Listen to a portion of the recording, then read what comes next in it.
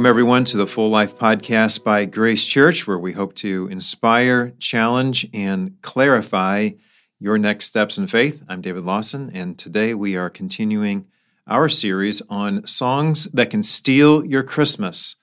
This series of podcasts grew out of a sermon series at Grace Church called Christmas Playlist, where we are using Christmas carols to illustrate some of the great truths surrounding the birth of Jesus. If you haven't listened to any of the messages yet in this series, I encourage you to go to worcestergrace.org, that's WOOSTER grace.org, and listen in. I know that they'll encourage you, and they'll help provide you with some practical help on your own spiritual journey. And because of the season, I trust that they will help you celebrate Christmas in a more fulfilled and meaningful way. And today I have Bob Fetterhoff with me. Bob has been on our podcast before, talking with us about theology on the end times. If you happen to miss any of those, I encourage you to look those up and listen, because I believe they will help you take your next steps toward the full life that God has for you. But today, Bob's going to help us look at some popular Christmas songs that can steal our Christmas if we're not careful. Welcome, Bob. Great to have you with us again. Why don't you take a moment to reintroduce yourself and your family? Thanks, Dave.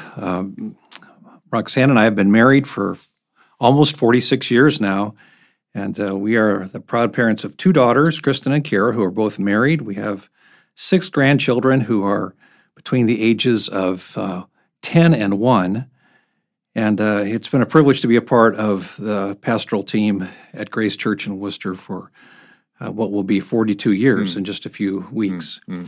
Currently, my role at the church is pastor of development, and some people ask me what that means. Simply, I would say that it involves 4 major areas. I work especially in the area of stewardship and leadership development. I do a good bit of teaching still in some of our groups, and then I also have a lot of pastoral care responsibility, caring for people who lose loved ones and so forth.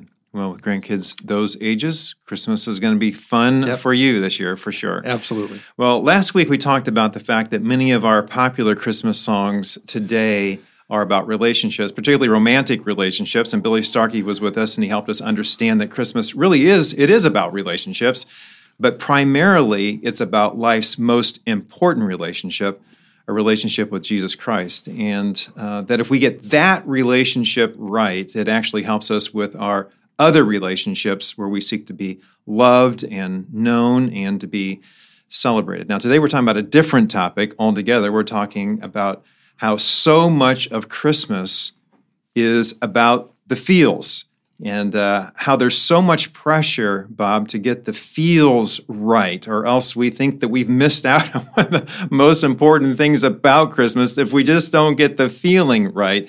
But before we get started in all of that and looking at some of these songs, why don't you tell us what your favorite Christmas song is? Well, Dave, I'm a romantic at heart, so my favorite song would be something like "I'll Have a Blue Christmas Without You," or maybe "All I Want for Christmas Is You." I can't get away from that song. You're so sentimental. Mercy. I'm just joking. I hear those songs all the time. You can't avoid them going in the stores. But probably my favorite Christmas song, at least songs that are associated with Christmas season, would either be "O Holy Night," which would be high on the list. I imagine I've heard that song at least 1,000 times in many different settings in my lifetime by all kinds of different artists, and in church services or walking into a store, wherever. I love that song, and it's a beautiful rendition of the true meaning of Christmas. And I've started to do something recently in the last few years that's kind of become a Christmas tradition for me. And it probably is for Roxanne as well, but especially for me. I usually spend one evening in our home when it's quiet, before all the grandkids are there, and I turn the lights down kind of low. Maybe we have a fire going, maybe not, but I listen to the whole Messiah just during one evening, because that incredible piece of music captures the entire story of the Bible in musical form. It takes several hours, a couple hours at least, to listen to it, and but it's just become a part of the sort of the tradition of our family and my life, and it's something that's very meaningful to me. Yeah, magnificent song, known the world over. I heard it took him 24 days, to write that whole thing, and it's just amazing piece of work for sure, and everybody recognizes it and appreciates it. Well, I want to remind everyone that we're doing this series because if we're not careful, some of the expectations about what makes Christmas can be influenced by the songs that we hear and we sing. And it seems like the Christmas season starts in October, so it's like we hear them over and over and over again. And I want to be clear about this. Our point is not to diss these songs. It's okay to like these songs. I like a lot of these songs myself. But on the other hand, if we avoid being influenced by them, that this is the message of Christmas, we'll be a lot better off. And if we go beyond the face value of these songs, then it's going to bring some tension to our lives and bring a lot of disappointment in many cases. So I'm sure you've seen that before. Yeah, it's really true. And in fact, I'm not sure we can ever get away completely from the influence because they're just everywhere True. when you walk into a store. But maybe it's the control we want to avoid, the control in our thinking and so forth.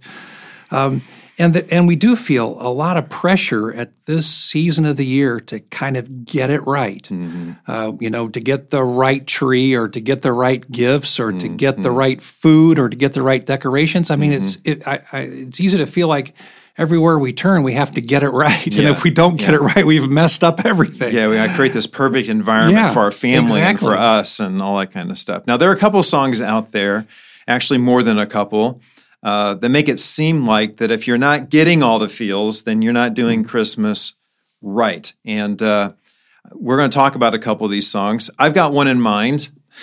I want to start with one that I have in mind, if that's okay, because it's my least favorite song, probably my least favorite song, period, but particularly at Christmas.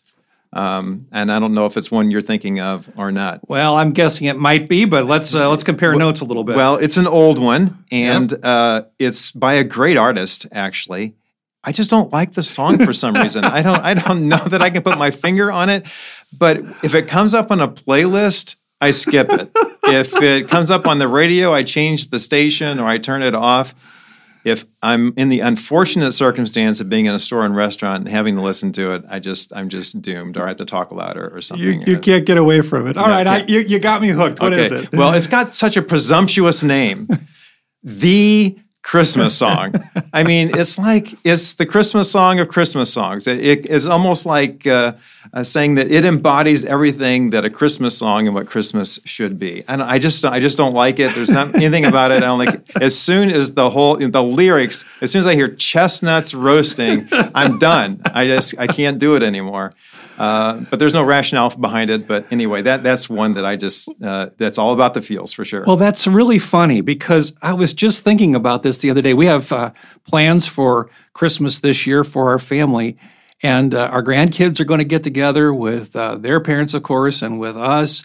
And my mother-in-law is going to join us. And there's a phrase in that song that actually says, now I'm offering this simple phrase for kids from 1 to 92. We're going to have that in our house. Sure enough. Well, there you go. I'll let you sing and listen to that song in your gathering if you want. Yeah. Anything else about that song you want to talk? But it's just all about it's all about what Christmas should be, right? That's the idea. Well, I'm not so sure that there's more in that song we need to talk about, but there are other songs that are out there that you just kind of wonder, boy, where's the essence of this song anyway? I mean, there's a lot of fluff and not a whole lot of truth. For instance, there's a song that is called "Merry Christmas, Happy Holidays," I think by NSYNC, right? NSYNC, Bob, look at you. Look at you on the pop charts. Attaboy. Good job. Well, yeah, I had to look up some of these words to be real honest. But sure enough, here's the real depth of this song, okay? Ooh, ooh, ooh, Merry Christmas, Happy Holidays, Merry Christmas, Merry Christmas, Merry Christmas, Happy Holidays. Okay, we got that, right? Yeah, we've been waiting all year for this night, and the snow is glistening on the trees outside, and all the stockings are hung by the fireside waiting for Santa to arrive. All that sounds kind of familiar. All the love will show because everybody knows it's Christmas time. All the kids will see the gifts under the tree. It's the best time of the year for the family. It's a wonderful feeling. Feel the love in the room from the floor to the ceiling. It's that time of year. Christmas time is here. It's all about feeling, right? Yeah, all about feeling. Yeah, no doubt. Yeah. And if I don't get, I've got to be happy at Christmas. Yep. I've got to have these things going on at Christmas, or it's not Christmas, or I'm not doing it right, whatever the case is. You got another one in mind? Well, maybe the song that comes to my mind is all about the dream of somebody who wrote, "I'll be home for Christmas." There's one that, kind of sucked me in, I think, the first time I heard it, because it talks about all these things the guy's looking forward to. And the last phrase of the song says, "I'll be home for Christmas, if only in my dreams." Yeah. And I thought, boy, that's a real letdown, because there's a guy, it ends up being a very melancholy feel to the whole song, and it kind of creates this damper to the ambiance of what's been talked about. So anyway, those are some songs that come to my mind. Well, and that is kind of interesting about Christmas, because sometimes it's all about being happy, and then it's all about being introspective. Yeah, and you kind of have these waves of emotions that are kind of emotional swings from one end to the other. It's true. Exactly. Well, then there's the other one out there. I'll just mention White Christmas is out there. Yeah. And you almost feel like, when Bing sings that song, if it doesn't snow on Christmas, then you've kind of been robbed of your Christmas. But I'm sure he wasn't shoveling his driveway like the rest of us have. But anyway, it's one of those things that everybody likes to see snow. I just had some conversations this past week where someone said, if it just snowed a little bit, just kind of clean things up, just cover the grass, it would be great. And let the record show it did. Yeah, it did. yeah, just not at the right time. It needs to be at Christmas, that's for sure. Well, we could go on and on with more songs about the feels of Christmas, because everybody wants to have that magic feeling at Christmas. And there's nothing wrong with that Christmassy feeling. We've already talked about that. Nothing wrong with it at all. But when we make it all about the feels, and then if those don't come through, then it gets really disappointing, and it gets stressful, because then we try to create it more, because we can begin thinking that there's something wrong with us, or that we feel the pressure to create it for ourselves or for our families. That's a part of the holidays I think that people just don't like. Yeah, that's really true. We've talked a little bit about that already, but it's so easy either to put pressure on ourselves to make it feel like we have to perform in order for Christmas to be all it should be, or we allow others to pressure us, most notably retailers, right? Yeah, if you're going to have a good Christmas, you got to have this, you got to have that, you got to give this present or whatever. So it's easy to fall into one of those two traps. Either we put pressure on ourselves, or we allow others to put the pressure on that we have to do something in a certain way. So what advice do you have for us to kind of focus our thoughts and settle our hearts on what Christmas really should be? What should be the focus of Christmas for us? Well, let me say, first of all, that walking this line is a line that I'll probably learn to walk the rest of my life. I don't think I've arrived by any means when I talk about this, because I enjoy a lot of the ambiance of the season, the beautiful decorations and the music and all that goes with it. Yeah. Certainly enjoy being with our family, and very much appreciate and enjoy the services that we're able to have at church. And all those kinds of things are important. But I think in order to avoid the traps that are a part of the holiday and the pressure that goes with those traps, I think it's important to at least maintain a focus on the truth of Christmas, the essence of Christmas. Christmas is actually centered and anchored in one singular truth. It's this: God gave us the greatest gift ever. It came in the person of Jesus. And when Jesus came to this earth, he, through his death on a cross 2,000 years ago, offered to us a relationship with himself that will last for eternity. Scripture calls that the gift of eternal life. Paul summarized all of that when he wrote just a few simple words in 2 Corinthians chapter 9. thanks be to God for his indescribable gift. Yeah. Wow. Now that's a theme, really, isn't it? To maintain in our thinking for this entire season, if we hope to maintain a sense of balance and perspective on all that's happening around us. Now, the interesting thing is, of course, that concept that God gave us this great gift isn't just mentioned here. It's mentioned in one of the most familiar verses in Romans 6:23. The wages of sin is death, but the gift of God is eternal life in Jesus Christ our Lord. He said in Ephesians 2:8-9, it is by grace you're saved through faith, not of yourselves. It is the gift of God, not of works, lest any one of us should boast. So the theme that really ought to capture the essence of the season for us is this. God gave us the gift of a relationship with himself through Christ. Amen. You know, what I like about that, there's a couple things I like about that, is that truth is a gift. Amen. Jesus was provided as a gift for us from our Heavenly Father, who gives us good gifts. I love that concept. And it really just brings so much clarity to what should be settling our hearts and minds at this time of the year. The second thing that occurred to me when you were talking to us about that is this.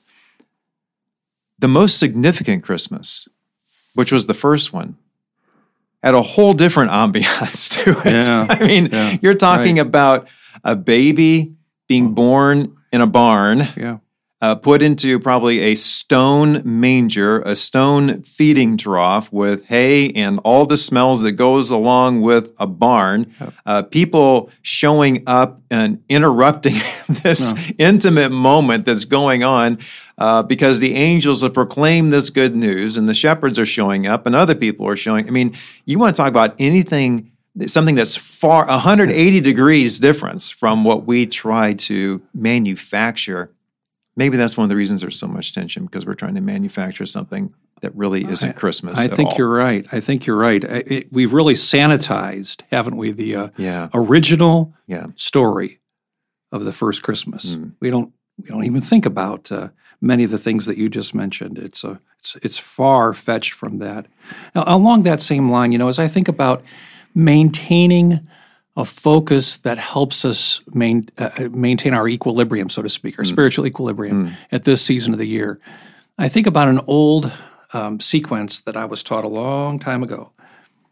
If we allow our lives to be founded and shaped by our feelings that then determine our action, we're headed for trouble. But if we can focus on what are facts that then determine our actions, the right feelings will then follow. Yes. If we get that order reversed, we're in trouble. Great observation. Good advice for this time of the year, for sure. When feelings tend to get into the lead, we need the fact and the truth about Jesus to be in the lead. And then if those other things come along, that's fine. If not, we get to celebrate the most important thing ever. That's really helpful, Bob. Feelings are so uncertain. They often have no anchor. Yep. They can ultimately make us feel empty. Our feelings can make us feel empty at times, especially with when our expected feelings aren't realized, when they don't come to pass. So we don't have to roast chestnuts, right, on an open fire. I hope not. We don't have to have snow to fall on the ground, or we don't have to manufacture feelings. What you've reminded us here has been so helpful. We need to focus on this indescribable gift that God has given us through the person of Jesus Christ. Well, of course, Bob, you know that we're big here at Grace about helping people take their next step. We believe that any time that someone hears the truth of Scripture, hears truth from the Lord, is exposed to that, reads it, hears it, whatever the case might be, that we have a response in our own hearts to take another step in our own faith journey. If you were to advise us about a next step that we should be taking this Christmas based on what we've talked about, what would it be? Well, I can think of two. They're very simple. One is a step that maybe many people would already take. If you don't read the Christmas story for yourself and for your family at Christmas, then you're missing the heart of this. Right. I'd encourage everybody at some point to get alone with your Bible and just read Luke 2, 1 through 20 for yourself. And then do it with your family. Some evening when it's a bit settled, and it's tough to find an evening like that, but do it anyway. Just read that with your family. That'd be one thing. And then a second suggestion, why not memorize this great verse in 2 Corinthians? Thanks be to God for his indescribable gift. 8 words. 2 Corinthians 9:15. What a great theme to keep in mind for Christmas itself. It's the truth. It's the heart. It's the essence of Christmas. Amen. Great advice. And what I love about that verse, too, is an expression of gratitude for that truth, which is very helpful at this time of the year. Yes. Well, thank you, Bob. And I hope all of us will be taking that advice that Bob has passed on to us, and that it'll help settle your Christmas and give you peace in your heart. Well, I trust our time together has been indeed helpful for you. I'm glad you could join us today, and I trust that in some way your faith has been strengthened and that you are better prepared for the faith journey that God has for you, especially during this Christmas season when so much of that can be pushed to the back burner in all of our lives. And don't forget that next week we'll be looking at other songs that can steal your Christmas if you're not careful, and we'll be talking about another major trap that can steal our joy. So many people can fall victim to it every single year. And if you missed last week's podcast on the expectation of our relationships, just go ahead and check that out. Well, remember that Jesus came that we might have life and have it to the full. My prayer for you is that you would pursue the full life God has for you.